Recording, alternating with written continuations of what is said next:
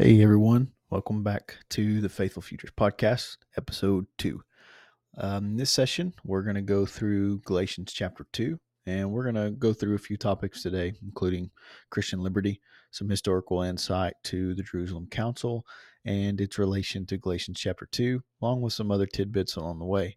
So thanks for joining us, and we hope you enjoy. This shall be written for the generation to come. There's some things that aren't for sale, but I must maintain something. Standing behind this pulpit, there are some things that though death is inevitable, there is some things, though persecution and tribulation is inevitable, there are still some things that you cannot buy out. When is the last time you've been to church where you've seen young people under such conviction because the people of God have been on their face? And there's such a concern and there's such an agony that young people are falling on their faces and calling on God because a spirit of conviction is called down from heaven upon them. How many churches have you been lately where you hear a word comes forth that so burns in your soul? You know it comes from heaven. You know it comes from the heart of God. Whatever happened to anguish in the house of God? All right, guys, let's get into it. Galatians 1:11 through 2:14. So it's the longest autobiographical section in Paul's letters out of all of them. It's the longest one. But Paul didn't write it as an autobiography, but to make it a point about his mission to take a law-free gospel to the Gentiles. He was at pains, obviously, we covered this in chapter 1, he was at pains to legitimize his gospel in face of opposition from some Jerusalem Christians who preached that circumcision must be added to faith as a requirement for salvation. And we touched on that in Galatians chapter 1, if you remember. But at the start of Galatians 2, we find Paul giving a little bit more of the history of him, his credentials. And if you remember from chapter 1, some of Paul's points were him proving that his apostleship came directly from Christ, independent of the 12 apostles. So it answers the question in chapter 2 of what was Paul's relationship to the church and to the disciples. This chapter 2 kind of fills in some of those holes, right? And so we know Paul received the gospel by revelation, and so there was no connection to that New Testament church, to Jerusalem, at the Jerusalem Council, and we'll get into some of that, but he had never met any of the disciples, save Peter, until the Jerusalem Council. So I'm kind of getting ahead of myself, but so let's give a little bit of a backstory for Galatians 2 and the Jerusalem Council that happened in Acts chapter 15 to set a good preface for some of the things that we're going to talk about in this session. So it seems the rhetoric of Judaism being required for Gentiles to be Christians was pretty widespread. So this was the whole premise of Peter and Paul's argument, and one of the main reasons for the council in Jerusalem in Acts 15. So if we look back, we'll recall that the message of the kingdom was presented by Peter and the rest of the 12 in the first chapters of Acts, and that was offering Christ to the Jews. Their response obviously was not great. They stoned Stephen. Paul was present for that. That happens in Acts chapter 7. And so then the message was taken to the Samaritans in Acts chapter 8, after the Jews was taken to the Samaritans and to the Gentiles in Acts chapter 10 and 11. But between these two events, Paul was saved on the road to Damascus in Acts chapter 9. So between the gospel being spread to the Samaritans and then to the Gentiles, Paul was saved on the road to Damascus. And then the issue was debated finally with conclusion on the matter at Jerusalem. And this happened in Acts chapter 15. The believers concluded that one, God's will for today was to take out the Gentiles, a people for his name. Number 2, that Paul was his apostle to the Gentiles with a special ministry to the body, the church. And number 3, that once the establishing of the church was completed, then the gospel that needed to be spread to the Jews would kind of resume after that, was kind of the the understanding. But at the focus here in Acts chapter 15 and was the gospel being presented to the Gentiles by Paul. And then so we have all this building up, right? Acts 1 through 14, we have all this building up about Paul, about the gospel being spread. And then in Acts chapter 15 is where we kind of find a conclusion of everything that's been happening, all the arguments, all the debates about Judaism and if they have to be circumcised, all of this stuff. And so the book of Acts sets a good historical preface and a good foundation on what we're going to talk about for Galatians chapter 2 today. So in Acts 15, we find some good insight on why Paul has written what he wrote in the book of Galatians.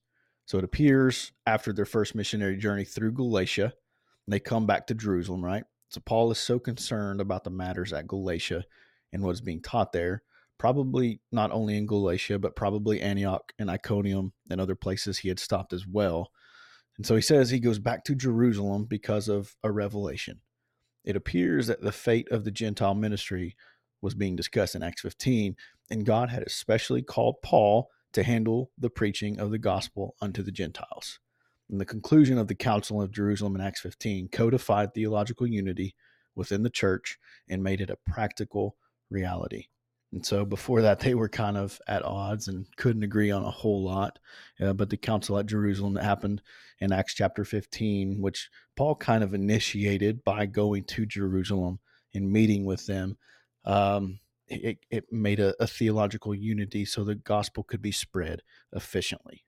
So let's read Acts chapter 15, verses 22 through 29. It says, Then pleased it the apostles and elders with the whole church to send chosen men of their own company to Antioch with Paul and Barnabas, namely Judas, surnamed Barsabas, and Silas, chief men among the brethren. And they wrote letters by them after this manner. The apostles and elders and brethren send greeting unto the brethren, which are of the Gentiles in Antioch and Syria and Cilicia, for as much as we have heard that certain which went out from us have troubled you with words, subverting your souls, saying, You must be circumcised and keep the law. To whom we gave no such commandment, it seemed good unto us, being assembled with one accord, to send chosen men unto you with our beloved Barnabas and Paul, men that have hazarded their lives for the name of our Lord Jesus Christ. We have sent therefore Judas and Silas, who shall also tell you the same things by mouth. For it seemed good to the Holy Ghost and to us to lay upon you no greater burden than these necessary things, that ye abstain from meats offered to idols, and from blood, and from things strangled, and from fornication, from which if ye keep yourselves, ye shall do well. Fare ye well. So Acts 15, verses 22 through 29 sets a good base of understanding for what we read in Galatians chapter 2 and some historical context of why Paul was writing what he wrote. So now let's go to Galatians chapter 2, and we're going to read verses 1 through 10 here. It says, Then 14 years after, I went up again to Jerusalem with Barnabas, and took Titus with me also. And I went up by revelation, and communicated unto them that gospel which I preach among the Gentiles, but privately to them which were of reputation, lest by any means I should run, or had run, in vain. But neither Titus, who was with me, being a Greek, was compelled to be circumcised, and that because of false brethren unawares brought in, who came in privily to spy out our liberty, which we have in Christ Jesus, that they might bring us into bondage, to whom we gave place by subjection, no, not for an hour, that the truth of the gospel might continue with you. But of these who seem to be somewhat, whatsoever they were, it maketh no matter to me, God accepteth no man's person. For they who seemed to be somewhat in conference added nothing to me. But contrariwise, when they saw that the gospel of the uncircumcision was committed unto me, as the gospel of the circumcision was unto Peter, for he that wrought effectually in Peter to the apostleship of the circumcision, the same was mighty in me towards the Gentiles.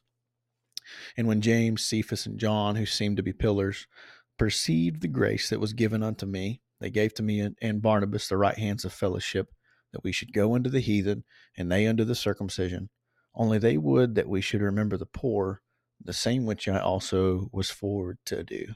All right, so that's Galatians chapter 2, verses 1 through 10. So Paul gets back to Jerusalem with Barnabas and Titus, and he tells them of the gospel he has been preaching among the Gentiles. And he says, I told them privately, which were of reputation, or the leaders of the church at Jerusalem. So that's probably Peter and John and some of them. But he gets back and he says, I have to, he talks to them privately, the ones that were kind of leaders of the church of Jerusalem. But this wasn't done out of fear because he thought it might be wrong what he was teaching. It was to keep it out of earshot of the false brethren, which is why he says, lest by any means I run in vain or have run in vain, meaning that they wouldn't like what was said and possibly ruin the testimony of what God had been doing for the Gentiles, and also to avoid any open disagreements that would only add fuel to the fire. So Titus, he was a Gentile and he was uncircumcised. And in Acts 15:1, Judaizers state that if you're not circumcised, you're not saved. And it sounds like maybe that group had raised some noise about him not being circumcised. But Paul says we didn't give any place to them. And in verses 6 of Galatians 2, Paul starts talking about those of reputation or importance. It appears here he may be talking about Peter, obviously, and John, like we talked about, and that they weren't much help on the issue in Galatia. And so he continues on to state that he was sent to the Gentiles just as Peter was sent to the Jews. And so there's obviously a disagreement that had arisen up in Galatia. And so he gives a little bit of history here. And we find that Peter was in Galatia at the time of Paul's first missionary journey. And so I don't know, the Bible does tell us that he stayed in Galatia for a short period of time with Peter. And so the context of this is what he's talking about. And so he said, talking about those of reputation or those of importance, and, basically that they weren't much help on the issue in Galatia. So the disagreement was there. Obviously, we know that between Peter and Paul at this point. And this was one of the main reasons for the council at Jerusalem, and more of what we'll get into in Galatians chapter 2. But one thing I want to kind of point out here, so in our disagreements with others, sometimes it's good to have a neutral party, just like Paul went to the head of the Jerusalem church, right? And so sometimes we have to have that neutral party, a pastor or somebody you look up to and trust. So this was the reason, no doubt, of Paul coming to Jerusalem, that everything could be done in a decent way where feelings wouldn't get hurt. And so everything was on the up and up with everyone, and everybody could get on the same page about it all. And to be noted, it was done with great transparency. Sure, there are some things that need to be discreet, right, between two people, but there are many things that need to be transparently handled, especially when it comes to church matters, like what was happening here.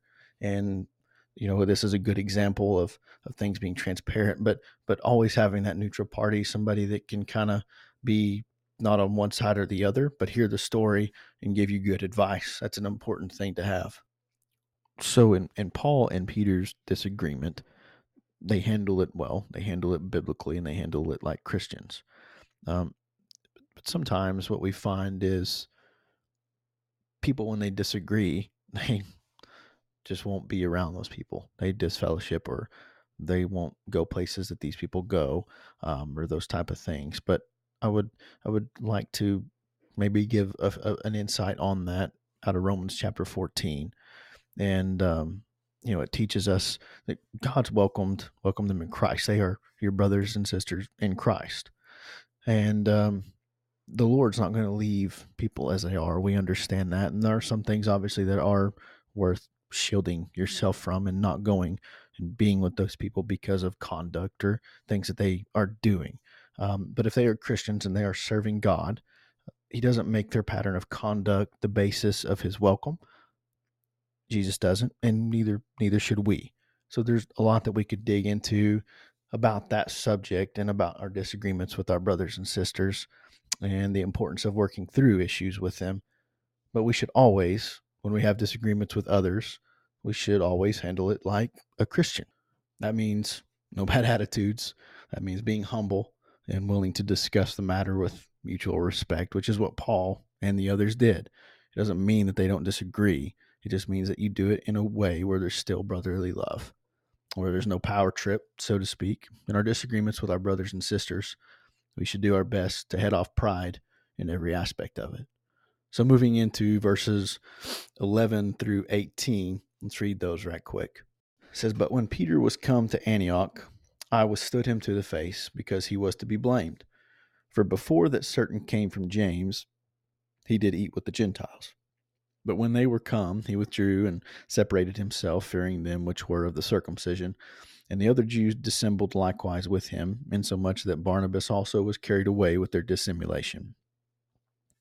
But when I saw that they walked not uprightly according to the truth of the gospel, I said unto Peter before them all, If thou, being a Jew, livest after the manner of Gentiles, and not as do the Jews, why compellest thou the Gentiles to live as do the Jews?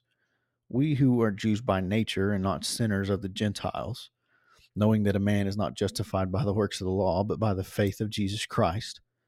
Even we have believed in Jesus Christ, that we might be justified by the faith of Christ, and not by the works of the law. For by the works of the law shall no flesh be justified. But if, while we seek to be justified by Christ, we ourselves also are found sinners, is therefore Christ the minister of sin?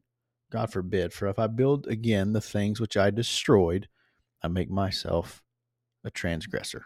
Paul's desire in this passage right here was to show his independence from the Jerusalem church, and at the same time show their agreement with his law-free gospel. And at the core of this effort, this is where we find Paul in dispute with Peter.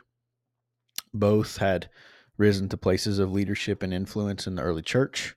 Paul, after a dramatic conversion, was now a missionary to the Gentiles. Peter was one of the original apostles and a leader of the Jerusalem church. He was now also a missionary.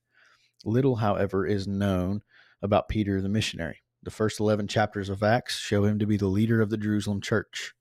But by Acts 12 and 17, James, the brother of Jesus, seems to have surfaced as leader of that church, and he certainly was by Acts chapter 15. Peter's diminished role as leader in Jerusalem is explained by his departure on the mission. And Acts chapter 12 reports that after escaping prison and reporting to James, Peter departed and went into another place, there in Acts 12:17. Where that other place was, we don't know and can't be sure. Eusebius thought it was Rome, but more likely it was northern and western Asia Minor, since his first letter was written to the churches in that area. This is all we know of Peter's missionary work, save for the mention in Galatians. So in this scripture, verses 11 through 13, when Peter came to Antioch, it appears that he fell into what we like to call mob mentality. And we see a little bit of the same Peter we seen that denied Jesus. And Paul calls him out and says he was fearful of the Judaizers, and even Barnabas was carried away with their hypocrisy. And I think it's important to note here the danger of religion. What do I mean? Let's be clear first. I'm not talking about deconstructing your beliefs and going on a rampant about the latest and greatest trend happening in the evangelical realm. What I am meaning is that Peter and the others were so radical about what they believed that they were excluding an entire group of people based on non-salvation issues.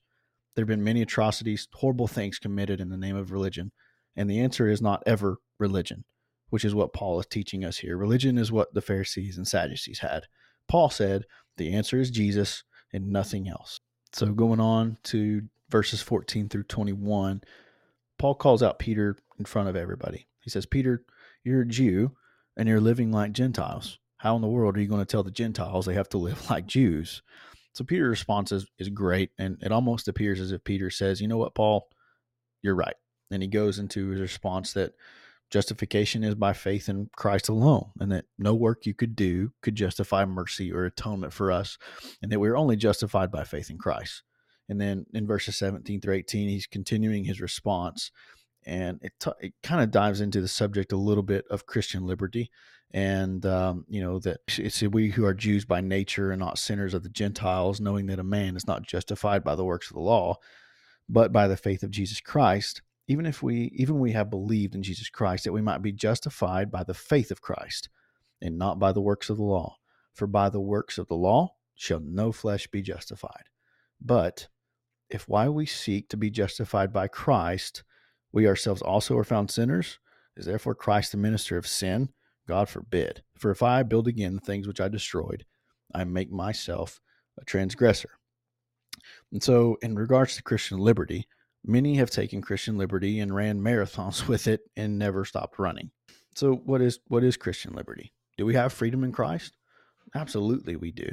but not freedom to sin, not freedom to do whatever we please. And this is what we read in Peter's response in verse 17, that if while we are seeking justification in Christ or trying to serve him, we are found sinners or we are found messing up, that doesn't make Christ a minister of sin. That doesn't make him agreeable to sin. It makes us a transgressor of him. Christian liberty is not this get out of jail free card. God calls us to holiness and to serve him to the best of our ability.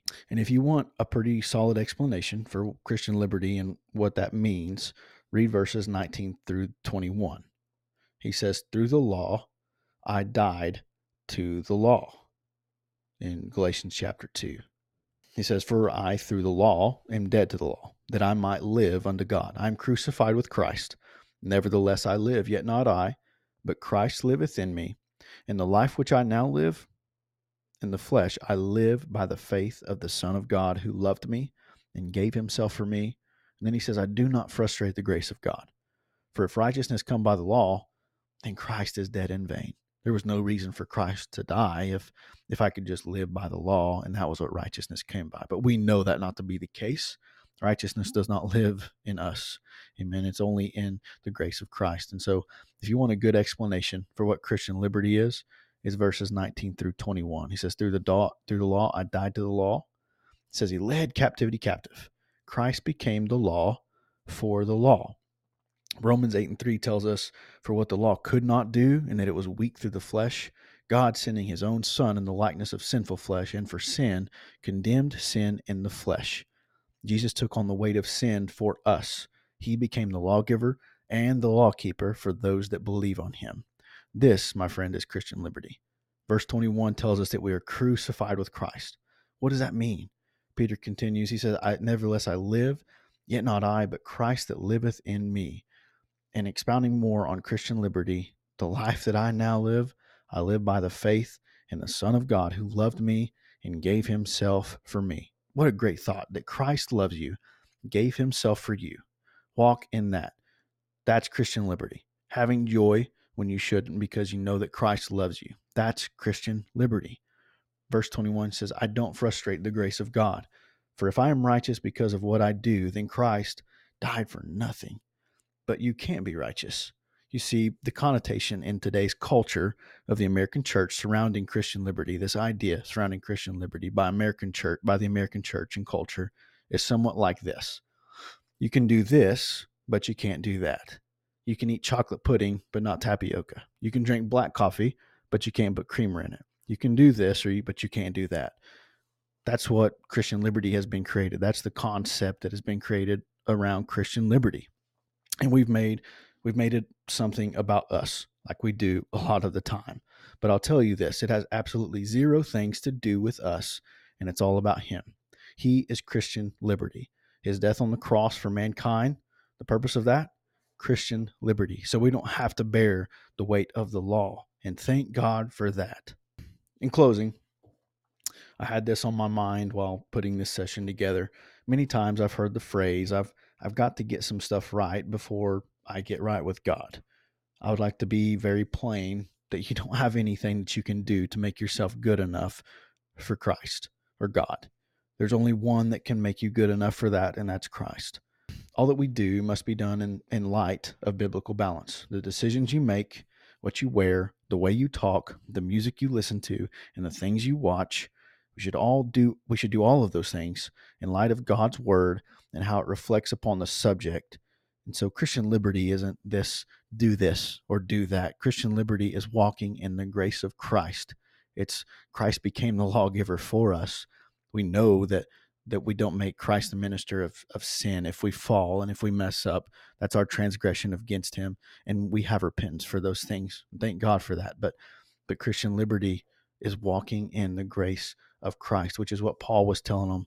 He said, we don't need any more laws. Christ became the law for us. That's what Paul was telling Peter in the council at Jerusalem. He said, I'm crucified with Christ. This is what Peter was telling Paul in his response. I'm crucified with Christ. Nevertheless, I live.